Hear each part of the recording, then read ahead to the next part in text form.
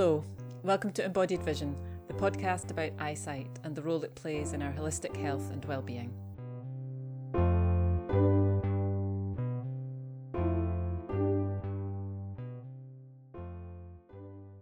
So today I have with me David Glassman.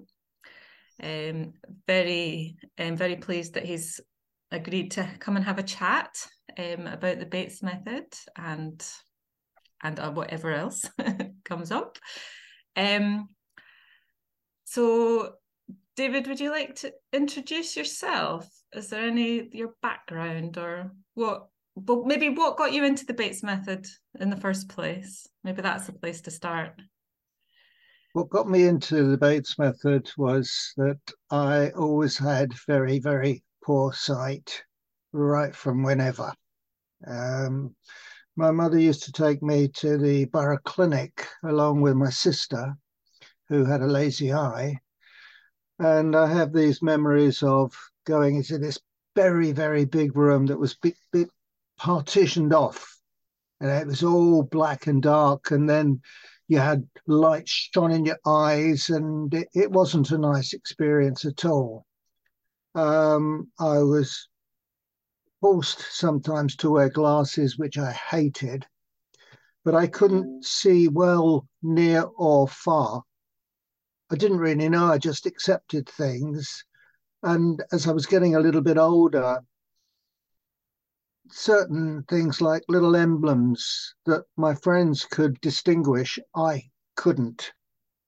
So, as I say, I sort of just accepted this until it came to when I was about 17-ish or something and starting to learn to drive.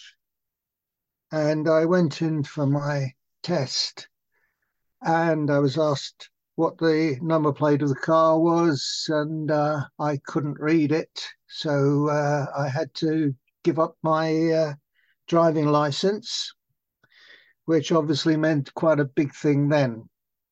It's at that stage that I was given a book about the Bates method by Dr. Peppard, and something seemed to ring with it. And I think also I got the Harry Benjamin book, which I tried certain things. So I did a lot of exercises, but they didn't work. It didn't make any difference. My eyes were tired, strained. And so I gave up, really. And many times I actually would go back to it, really, because I still believed that there was something there. And really, I think it was only when I started to learn in my mid-30s, the Alexander technique, that I began to realize that the kind of method and energy that I was actually putting into what I was doing was actually the cause of the problem. Learning Alexander. That's really interesting. Yeah. Learning the Alexander gave me a whole insight into really the less you do, the more you achieve. That here I'd be straining to see.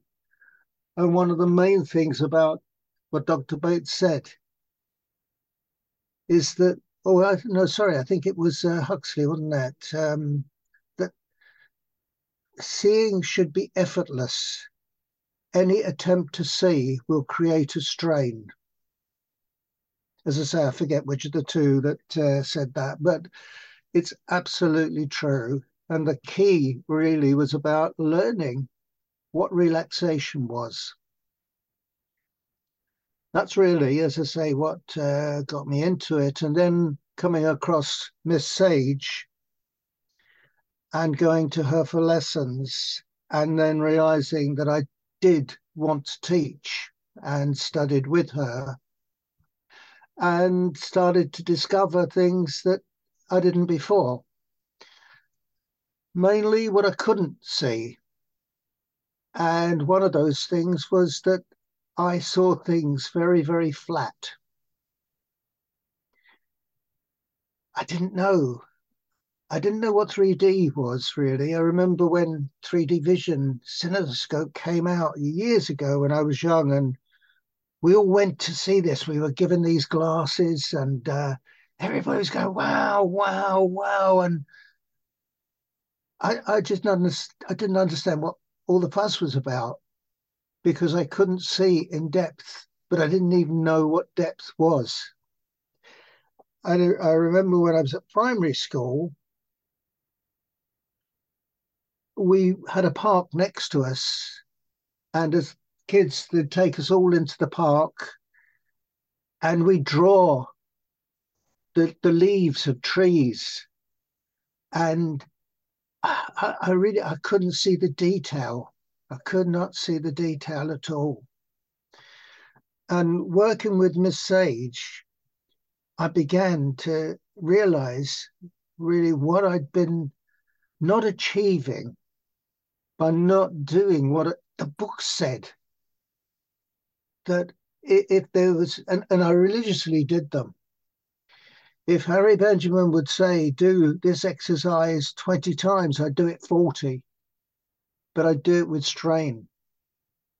And this is really what began to make the difference. Learning how to see, learning what other people may see that I didn't see, how. So basically, as I say, that's how I got into it. And the other thing, again, was I began to see colours. That was fascinating. And to separate out things. So very, very, very lightly, that's my story, really. Yeah, thank you. It's really nice to hear I mean, it is a summary because that's life, isn't it? But having that thread of your early childhood experiences, kind of negative experiences of being tested, and then coming through this journey of looking for something, and then discovering this process that actually allowed you to make discoveries about your own eyesight, and well, the that most process. frustrating thing, really, when I was growing up, when we hit early teenage years, with some of my friends that were going into glasses already, if we looked at something without our glasses, my sight was far superior to theirs. But if we all put our glasses on, their sight was far superior to mine. All the glasses did was magnify things, cause strain, whatever. Mm-hmm. It made things bigger. Therefore, maybe I could see something and recognize it in a different way. Mm-hmm. Even more frustrating was with opticians. They would give me the test, they would give me the glasses that were strong enough for me to see more than maybe I could without. But I'd say to them, why is it then that my friends can see with their glasses, but mine don't bring me up to a stronger strength? Mm-hmm. And none of them could actually answer. Oh, you should do, but we don't know why. Okay, yeah. The Dr. Bates, really, this is the why. This is how, what, when, wherever. Mm-hmm. And that is how to keep your eyesight, improve your eyesight. Because I never saw well, I cannot understand anyone not wanting to do anything to keep their good vision. Mm-hmm. I just appreciate, whatever I can see. Yeah. So you mentioned that you took lessons with Miss Sage. When was that around about? What's the Let's see. timescales on these things? It probably would have been 80, 82, I think, possibly, that I started with her. Okay. Maybe about yeah, going into then train with her. There was So a the period. 1980s, it was during the Yeah. 80s. Mm, Yeah. yeah. Yeah. And what was she like? She was someone who was a bit Marmite, really. Um, So Marmite, you she, either she you was either love it she or you was hate yeah, it. she was born in 1900, and the typical woman of the 1900s. We couldn't have first names or anything in the class. She was very orthodox in a way, Mm. and there was hardly sort of good humor, laughing, or whatever. But she had gold dust, Right. and if you could actually realize that, you could learn an awful lot from her. It Okay. was trying to prize it out. That was the thing. And You had to she had a, yeah, she stick had a around long enough relaxing, for the magic. yeah, she had a relaxing moments. I mean, as I say, everybody was either Mr. or Mrs. or Madame, except for there was a young girl called Ruby, and we could call her Ruby. But then one day she actually took in this lady with her daughter who was very young. And Miss Sage, being in her 90s, got down on the floor with the child sitting opposite each other with their legs open, facing each other, rolling marbles to and from, rolling marbles just to see how and get the eyes working. Mm. That's a beautiful story. Yeah, Mm. yeah, there were those moments, but most of the time you were, if you like, on duty. Okay. But she knew she had that magic. Somebody would come in, she would know what the issue was. Hmm. Whether they could handle that, that's different. Yes. Yeah. Yeah. Yeah. There's something about that in this work that you need to be ready for it. Yes, because it took a few years. I went and had a few lessons with her, but I don't think I was ready for it yet.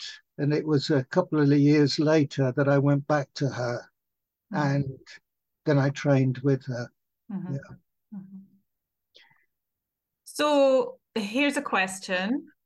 The question is, what is the Bates method to you? The Bates method has to be looked on from its history.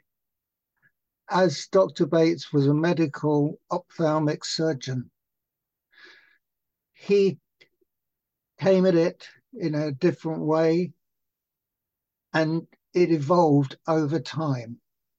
Obviously, he started from the traditional point of view, but then his mind opened up, and really it began to be about people and learning about the emotional side, the mental side of seeing was so important. Everything we did was governed by by the brain. The brain was the computer that sent messages right down through our nervous system and reacted. As with every other part of the body, that the eyes also, muscles, muscles work to change the shape of the eye. This was the first thing. The sad thing is that he only wrote the one book, which was only ever edited by other people that didn't understand. He revised things in his journals, but not the book. And the main thing that comes up really is the biggest enemy is the strain, is the stare. That's what it put down to. And I think no better book than by Aldous Huxley in The Art of Seeing, which I think is the best book written ever about the Bates method. Mm-hmm. So basically, I would say that learning, everything has a structure to it. Everything has a process. And this is what happens with our eyesight. We learn to see in a particular way. Certain things can interfere with that. And then we practice that and we perfect, in a way, those irregularities that cause vision to start to fail. There may be other factors that come into it as well. Okay. But generally, normal eyesight, and I'm not talking about medical conditions, that's very important, but just general eyesight can, like anything else, work in a better way or a worse way. We can interfere with it, whether it's studying, whether it's running, whether it's reading, whatever it is we're doing, we can learn to improve things and to make things better for ourselves.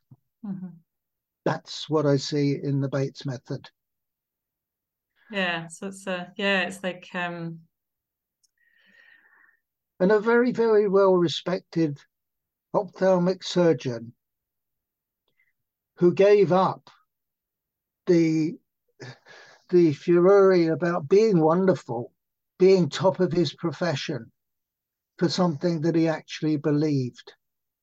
And when he would come out with things like saying, every day we opticians disprove our own theories, but we won't believe our own eyes.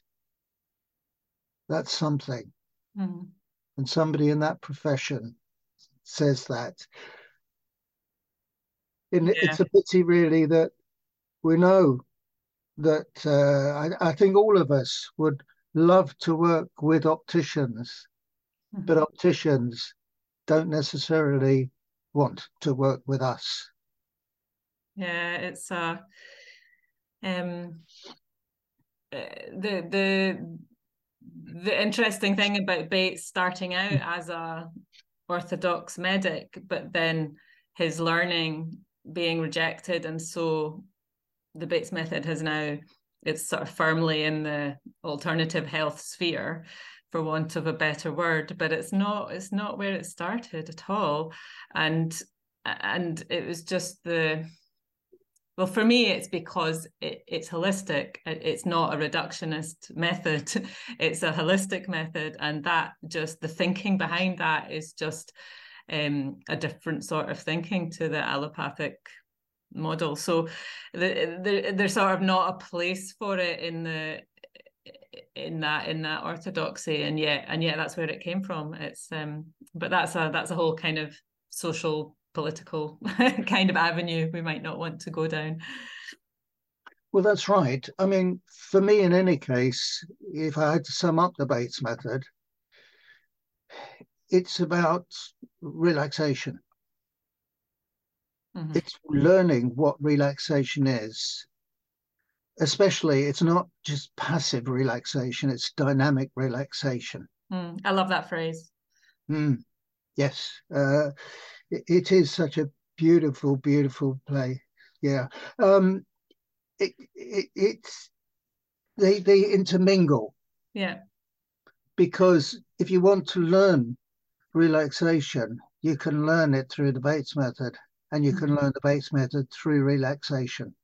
Yes. And if Yes. anybody says that relaxation is rubbish, is harmful, well, they really do need to be questioned on that. Well, they need to relax, don't they? Yes. You used a beautiful image once. I remember at one of the meetings we were talking about this, and you used an image about a cat. Do you remember that? I never remember anything I say. Okay, well, let me. But with cats, yes. I mean, yeah, this is, yeah.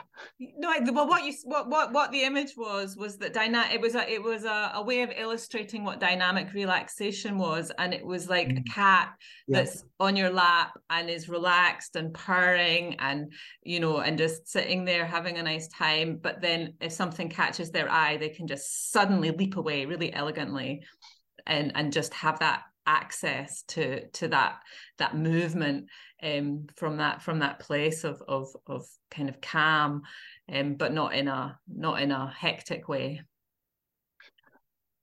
And the fact that if you actually try to play with a cat by moving your finger, okay, let's put it there, okay, the cat will actually either do one of two things.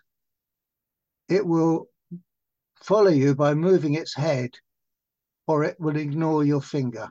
Mm-hmm. If you start to notice what people do, they start moving the eyes in the head. Mm-hmm. And this is not how really normal, good, relaxed vision should work. Mm-hmm. And you don't see many cats wearing glasses, do you? Mm-hmm. Yeah, so that illustration of seeing involving the head, and then that involves the neck, and then that involves the whole body, and that thing of it not being that you need to engage your entire system, not just your eyes, for good seeing. Yes.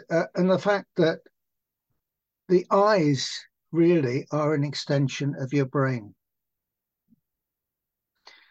And I wanted to study more about this. And if you actually see people when they're engaging, their eyes move to certain places. Many visual people, usually, if they're trying to recall something or create it, their eyes will go up. Mm-hmm. Now, to do this, the muscles have to work to take the eye up.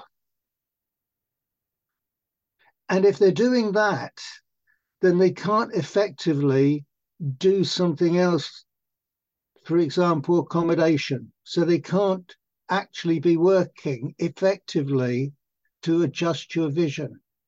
The eyes need to be in the middle of the socket most of the time. Mm-hmm. Yeah, like the cat resting on the lap, but with the ability to move quickly in any direction when called upon.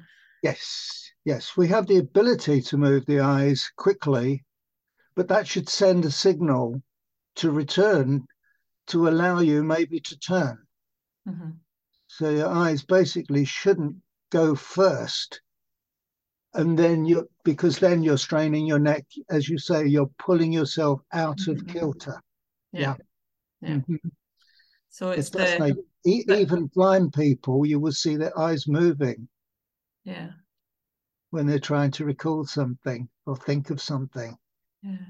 And that, as you're doing now. Yes, I am. I'm thinking about my next question and about that well, I suppose it's that link between the thought, the intention, where your thought processes are, what your mind is doing, and that the importance of that in the whole scenario.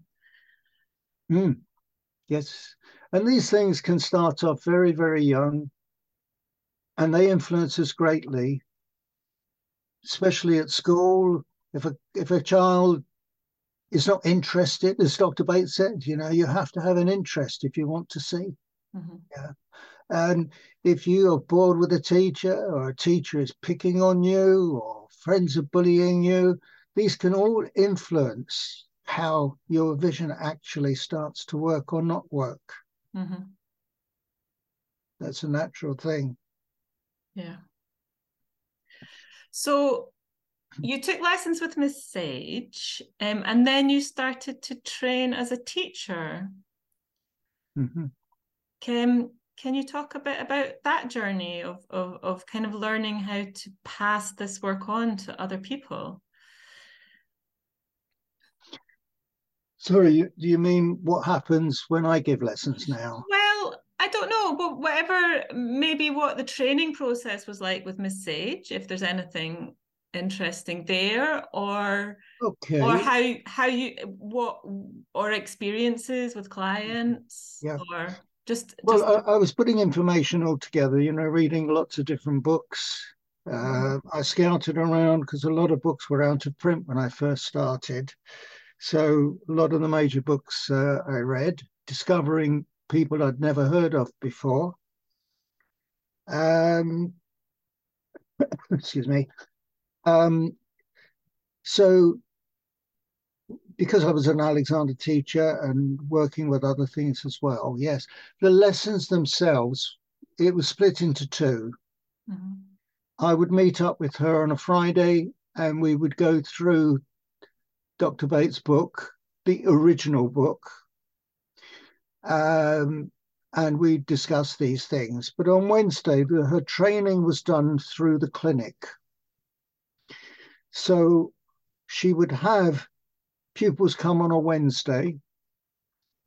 And what we would do is we would take them through the various procedures or whatever you want to call it under her supervision. When we actually took people in, we had to create a space. So there needed to be an hour towards the end of the period where we could actually debrief about what we'd been doing, etc. Mhm. But more important, it had to be tea time.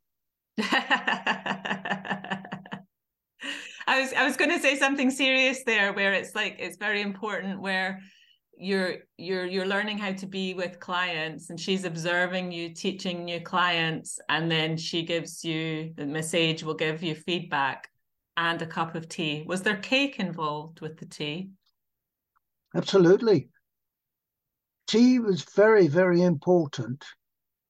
And as I say, she was a lady of the 1900s and would not be budged on that. Yeah. But it was important to be able to discuss the cases and to learn in that particular way. And this, again, with the other learnings that I've done, formatted me. When when you're teaching, you're also the student. Mhm. You're there to study the pupil that's come to see you. You're both doing this. You have to learn what they are doing, how they're doing it, when they're doing it, all of these kind of things. Mhm. It's so important. I am called a teacher of the Bates method and a teacher of the Alexander technique. But I hate teaching. I much prefer the pompous title. I am a facilitator of your learning. Okay, yes. I have to learn at least as much from a lesson as the person that I'm giving that lesson to. Mhm. That's the only way, really, you can communicate. And it's not for everybody. You have to want to actually do something. As a teacher, you hope to inspire, but the pupil has to want to learn. And that's Yeah. the important thing. You have to want to learn as well. You can't stand still. People are different today than in Dr. Bates' day. Mhm. Can't teach in the same way. People are different. Yeah, and the challenges are different as well. The challenges are very, very different. Mm. Um, Certainly, you have to be able to use your eyes more these days than when I was young with computers and everything like this. And it's even more important that you're not stuck at one particular distance. Mhm. Mhm. Reading the book just there without change at all is not how our vision is meant to be. Mhm. simple little things that we can build into our life. So yes, there are exercises that have come around over the years, but it's more important what you actually do and fit into your day. Yeah, there are as many hours to use your eyes well as there are to use them badly. Yes. So the first thing really is learning what you actually do. The stare. What does the stare mean? How do I know I'm staring? Yeah. Those are the basic things, really. It's an adventure. It's an adventure. I love that. It's an adventure. Yeah. Because sometimes the phrase, vision journey or learning to see and framing it as an adventure, it also gives the honesty of there not being an end point to the process, and that Mm. it's about learning, just like there's not an end point to eating well or an end point to exercising, or if you don't, if you go on a diet and then you're healthy and then you stop, then it's all going to go back, isn't it?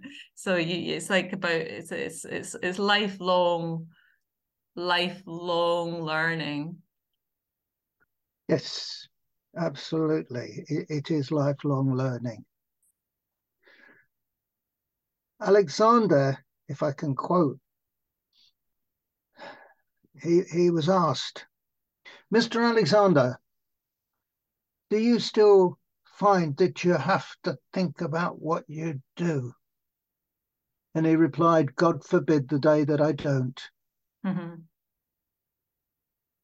Yes. That's the basic thing. If we stop thinking, we have ended our journey. Mm-hmm, mm-hmm. Every day is a new day. Every day something can be different. Yeah, in nature, if it's not growing, it's dead. There is a lovely expression that says you can never step into the same river twice. Mm. Mm. Yeah, that's beautiful. And also with the idea of vision being a fluid thing, and vision being that sort of flow of images that we get, and that optic flow of walking, and that it's like a river. Our visual information flow is like a river. And we never see the same thing twice. Mm, yes. And as a teacher, there is nothing better than when people come and tell you they have discovered this, they've discovered that. Mm-hmm. Because then they own it. Yeah. That's the first. You may have told them 20 times, 40 times, 300 times, but it's that one time they go, hey, I've experienced this, Mm-hmm. then that's it, really. Yeah. That's the lovely thing. Yeah. And you step back and you give them room. You give them room to grow. Mm-hmm. Yeah, and just sort of being there as a support for their application of the Bates method. It's like you can't give it to them. You can well, I suppose you can lead a horse to water, but you can't make it drink, to use another river metaphor.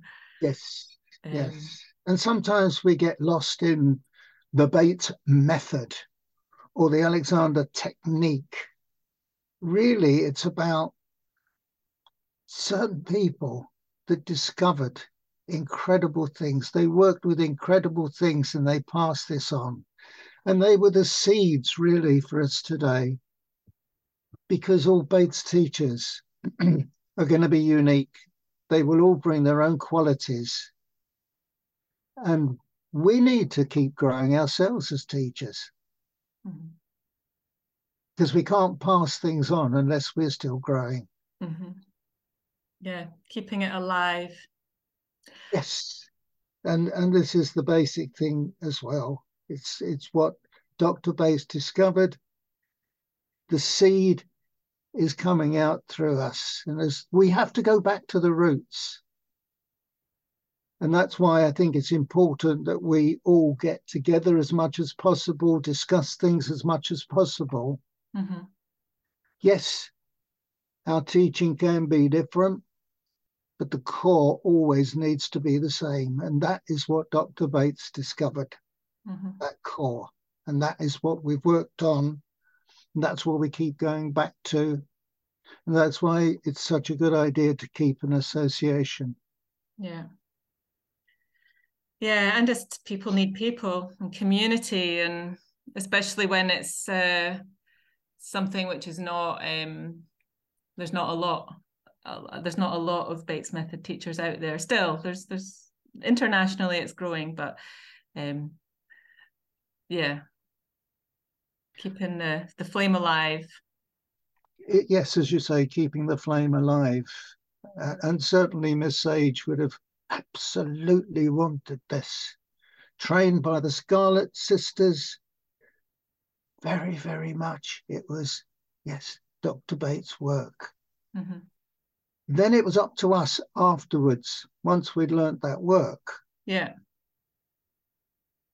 To have the integrity, really, to actually translate it in today's society, but still keep to the basic, because the one thing that will never change really is our brain power.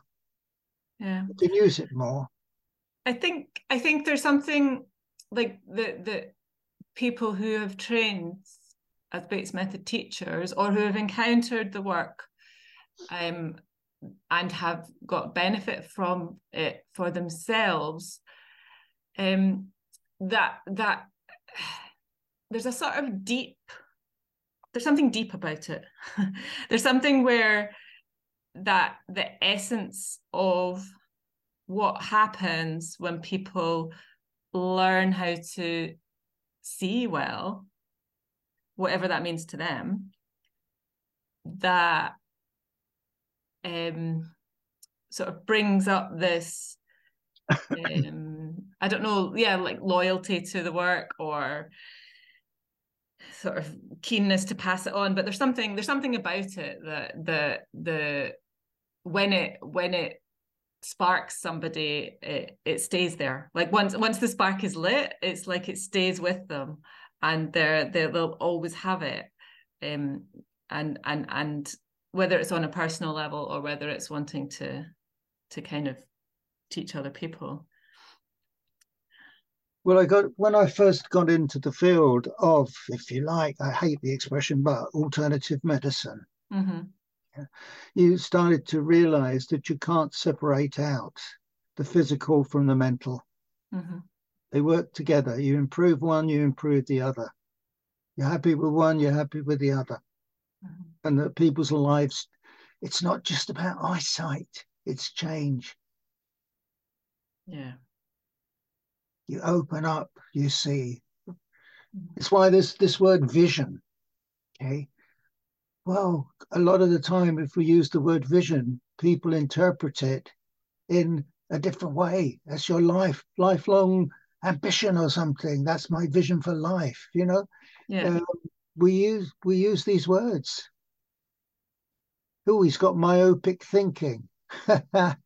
Yes. We use these words. They all relate to the eyes because the eyes relate to the brain. The brain rules us.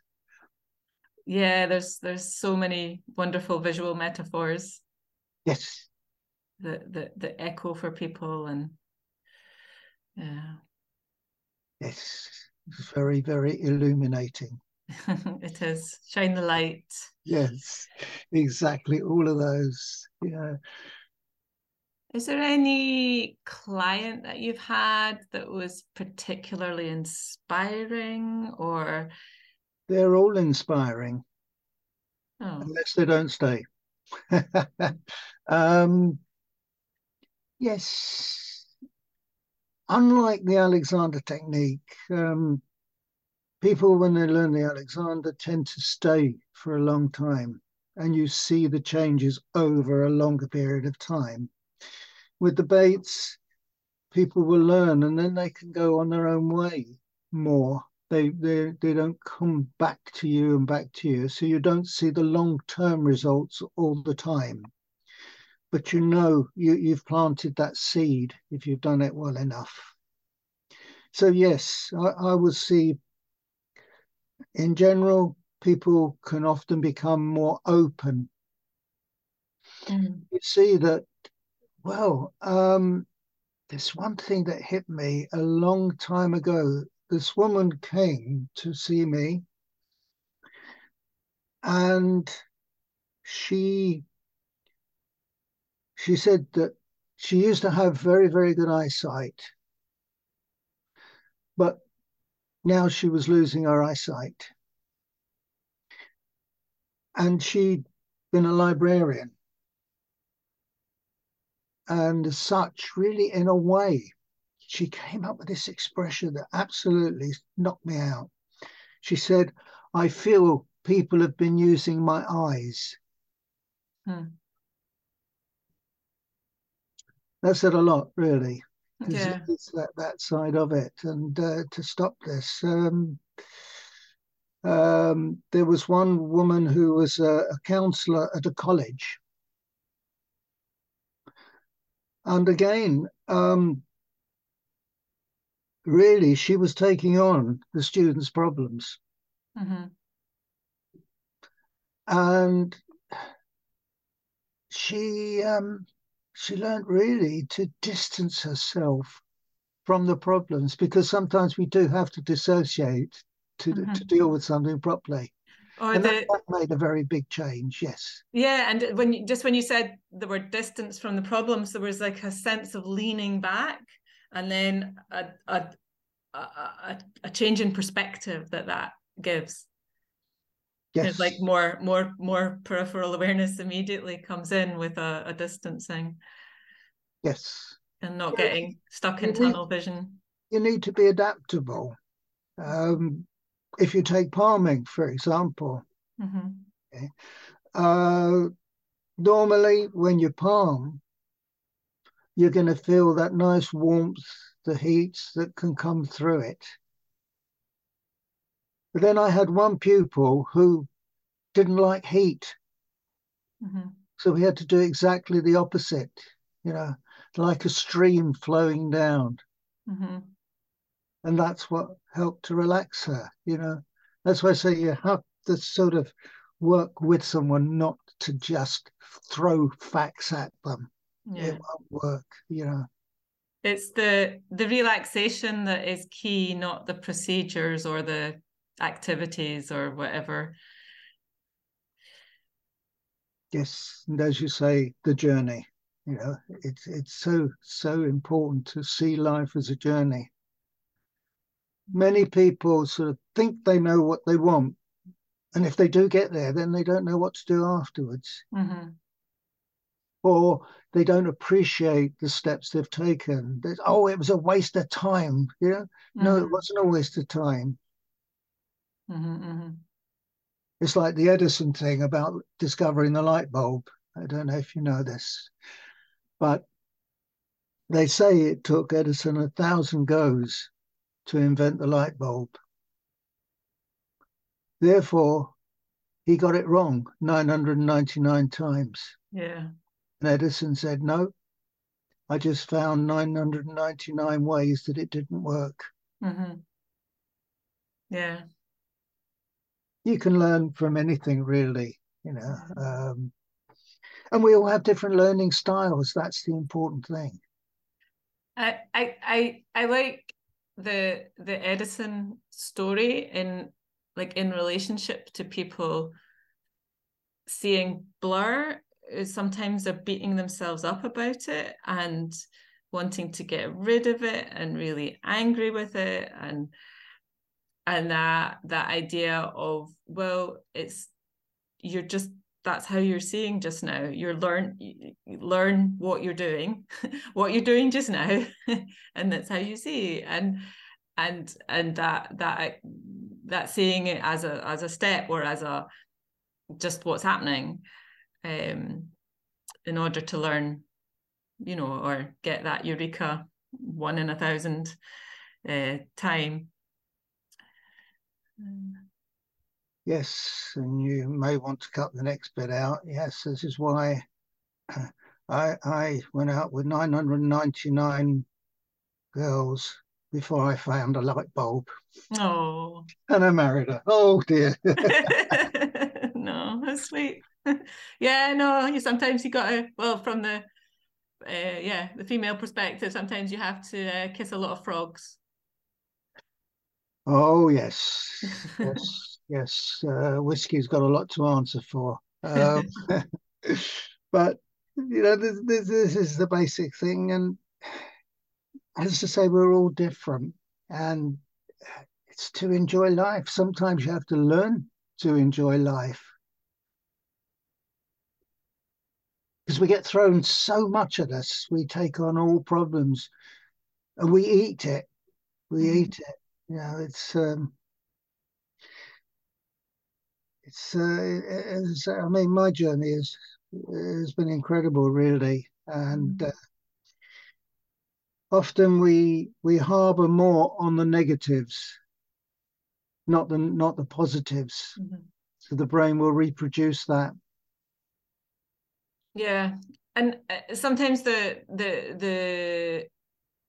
relearning to see journey, or the vision quest through eyesight, or it can be as simple as finding pleasure in looking, like, a blue sky or the clouds, or and having that connection with the visceral experience of seeing on a very yeah, not a needing to gather information way, not a needing to drive way, not a needing to get dinner cooked by a certain time way, but just as a aesthetic experience that's constantly available. Yes, you know, the whole thing about it, it is a metaphor for seeing, because it's like eating as well. If somebody serves you up a meal, and that meal, wow, it looks really tempting, and what you want to do is to wolf it down in one go, and some people do. Mm-hmm. But the whole idea is supposed to be you cut it into manageable bits, then you take it and you digest it, and this little signal should come back. Okay, I'll have some more, until that signal goes, that's enough for now. Mm-hmm. This is the same with seeing, really. Mm-hmm. Cut it up into little bits, put it together, digest it, give yourself a break. That's why we blink. Mm-hmm. Cuts off that vision for that moment, allows the brain. And if you stare, you stop blinking, and Mm-hmm. then you get that constipation of the eyes, the Yeah. constipation to the brain. Yeah. Yeah. I love that idea. I I haven't thought about it in terms of food before. Like that pleasure, taking what you need, not taking too much, but also that digest phase. And I really see palming as that rest and digest thing, so that once you've had enough, then you have a place where you can go and just digest everything you've seen in the dark, and rest your whole system. Yep. Yep. Yeah. Little steps. Little steps get you there. Yeah. Yeah. And it's taking something out of everything. Miss Sage used to, well, obviously she's gone now, so she can't now. But she had a little routine called Grandmother's Footsteps, Uh-huh. which would be looking at the chart, walking towards the chart, and then stopping when you saw it well. Then closing your eyes, remembering it, and then just take a little step at a time. Open your eyes again. Open your eyes again.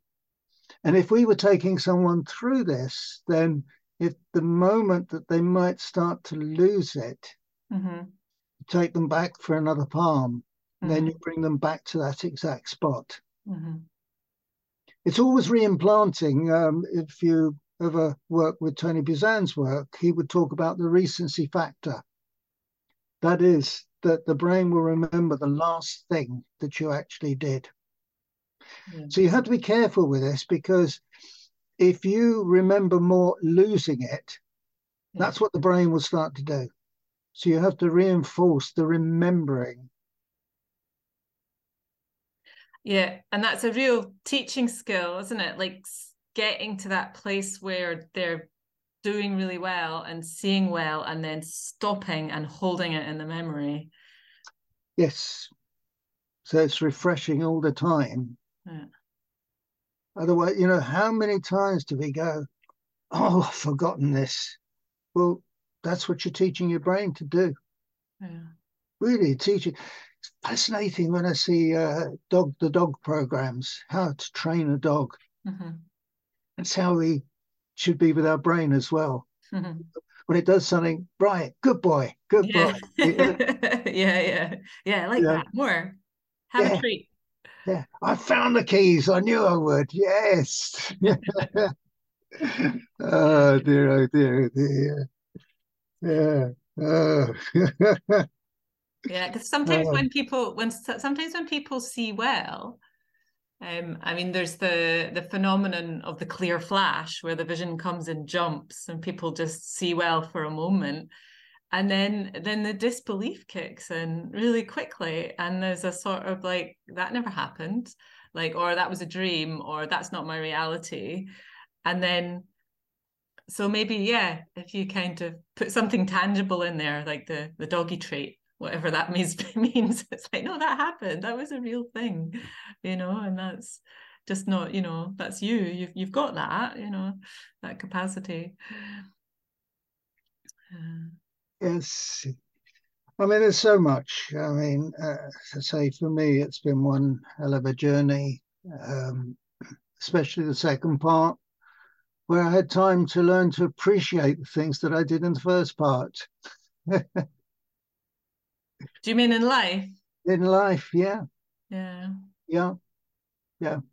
My change came really in mid-30s when I had a knee problem, and that was a pivotal point, really. Mm-hmm. That really changed for everything, and I just had a different attitude. Mm-hmm. And the main thing, in a way, was learning that if anything had gone wrong in my life, maybe just a little bit was down to me, Mm. not God or an ex-person or something, but it might be down to me. And the more I sort of came across that idea, the Mm. more I loved it, because if it was down to me, then I could do something about it. If it wasn't down to me, I couldn't. Mm. Deeply empowering, finding your own agency. Sorry, I missed that. I was saying you found your own agency, and that just sounds so empowering as a process. And sometimes I feel like that is like with glasses or contact lenses or however else, it's almost like giving up your own agency for your own vision. It's like this is you kind of it's yeah, it's you give the power over to somebody else to say what you should see.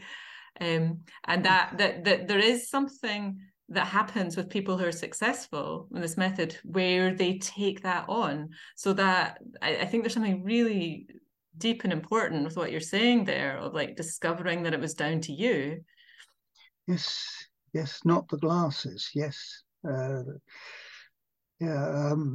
One of the things I tried contact lenses. After I'd failed my driving test, I was at work. Um, my eyes felt really bad, but what I didn't realize was what they were doing until my friends started taking their mickey out of me, because I was like this, you know. Just like blinking a lot. Yeah, but I mean, I hate to think what some of the girls must have thought. I got up to them, hello. um, so I had this involuntary control over them. And I was round at one of my friends' one day. His father was an optician, and he saw me, and he said, "Stop wearing those. You'll lose the reflex action of blinking." Mm-hmm. I mean, I hadn't got a clue that I was doing it. It was only, as I say, because my friends were taking a mickey. Mm-hmm, mm-hmm. Otherwise, yeah. So yes, something takes over, doesn't it? Yeah, as Yeah. you say, it's a good word, agency. I like it. Yeah, Yeah. I'll probably forget it tomorrow, but it's yeah. Uh, Yeah. Stay in the moment. yeah. Yeah. But who knows what's going to happen tomorrow? Yes, it's another day, isn't it? It is another day. Another day. Yes. I mean, we all try and plot things out, but I mean, who knew COVID was going to come along and what it would actually do to? No, nobody saw that coming. No, Nobody. Maybe a no. few. Yep. Serious. And see, once something's in, as they say, you don't really know it until you've experienced it in the muscle. And this has happened with a lot of people that want to stay at home instead of working. Mm-hmm. They don't realize what they're going to miss out on, learning process that you learn from somebody. Mm-hmm. All of those things, the camaraderie of being at work or something like this, wherever you go. You don't appreciate those things, but if you, oh yeah, well, I don't really have to get up. I don't have to sort of get the clothes on or whatever. I don't have to make an effort. If it gets into the muscle, then it's very hard to shake it. Yeah. It can be. And Yeah. that's why, it's refreshing. Yeah. Yeah. When I started to read positive thinking books, and they would say very much that every day there's such bad news all around us that we need to do certain things every day to keep ourselves positive. Mm-hmm. Read something, talk to somebody, whatever. Otherwise, you just get dragged down. And then, yes, um, Richard Bandler, the main creator of NLP, Mm-hmm. he would say, "Who's driving the bus?" Yes. Yes. I love that as well. Yeah. Yeah. Is it you? Or is it your father or a teacher that, you're still running their strategy of life Yeah. until And you break it? Yeah. yeah, and not even just in other people's influence on you, but also like in your entire body who's running the bus. Like you kind of go, oh, my legs don't work, my eyes don't work, and it's like, oh, wait a minute, whose body is this? Or like, what is this? It's you, the person that is being talked about, and that there's actually that there's a driver. You can be the driver of your own bus. Yeah. Learning that. And also not trying to suppress something that may seem to be wrong. Okay. I've had a bad thought. Oh, I mustn't have bad thoughts. No, you need to listen to them and then reframe them. Mm-hmm. Because if you try and push them away, and that's the thing, if you try and push them away, they'll come back with a vengeance. Yeah. They might lie deeper in you and they might take a different form, but it's actually recognizing something and then learning how to reframe it. Mm-hmm. So don't be afraid of negative thoughts. Negative thoughts keep you alive. Mm-hmm. Otherwise, you just cross the road. You wouldn't look to see if a car's coming or not. Mm-hmm. Jump out of a window because it's quicker. Break your neck. Negative thoughts keep you alive, but it's reframing them. Yeah, welcome them. Yeah. Yeah, Yeah, and having other sorts of thoughts as well. this was a big change for me. In that, yes, people think differently, and I couldn't take. I'd get into trouble a lot because I would always think, yes, I was right about something, Mm-hmm. and I wouldn't give an inch. and it's learning. And again, that goes with the vision. Mm-hmm. It's opening up, it's, being open, being flexible. yes, yes, you realize certain things. Oh, I didn't see it like that before. When somebody says something, it's looking at things. And again, this would have been certainly, with my eyesight, if I look straight onto you, Mm-hmm. and I stare, that's all I'm going to see. Mm-hmm. I don't notice that there's this side of you and that side of you, and that there's a gap between you and the wall behind you. So when you introduce these things, then your whole neurology can start to respond. Yeah, just filling in the gaps, putting in context, reframing, constant reframing. Every time you turn your head, there's a reframe. Yes, every time you turn your head, you're doing part of a short swing. Yeah. Did the world move for you? Yes. This is the thing. It's that if I move one way, you appear to move the opposite way. How often do we do that? Mm-hmm. So it's refreshing it, renewing it, affirming it. Those the things. Yeah, constantly. Yeah, and just the Bates method as a tool for living. I sometimes think of it as a spiritual practice, even. It can be. It can be whatever you want it to be. It's as simple as that, really. And if somebody just takes it as an exercise, they might be lucky, but often they're not. It's, again, with the Alexander technique, Alexander didn't like exercises, but he believed in exercising. Every time you stand, you sit, anything you do, you're exercising.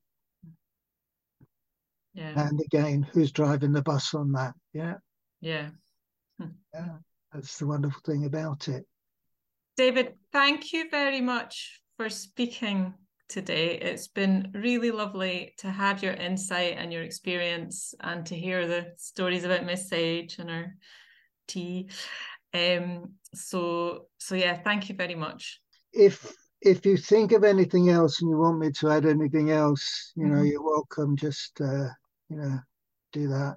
Well, we're very, very grateful. Good luck. To find out more about David and his work, click the link in the episode notes. I'm Anna Bambridge, and you can find more episodes and information about classes and workshops at embodied.vision. If you've enjoyed this podcast, please share it with your friends. Thank you for listening. Goodbye.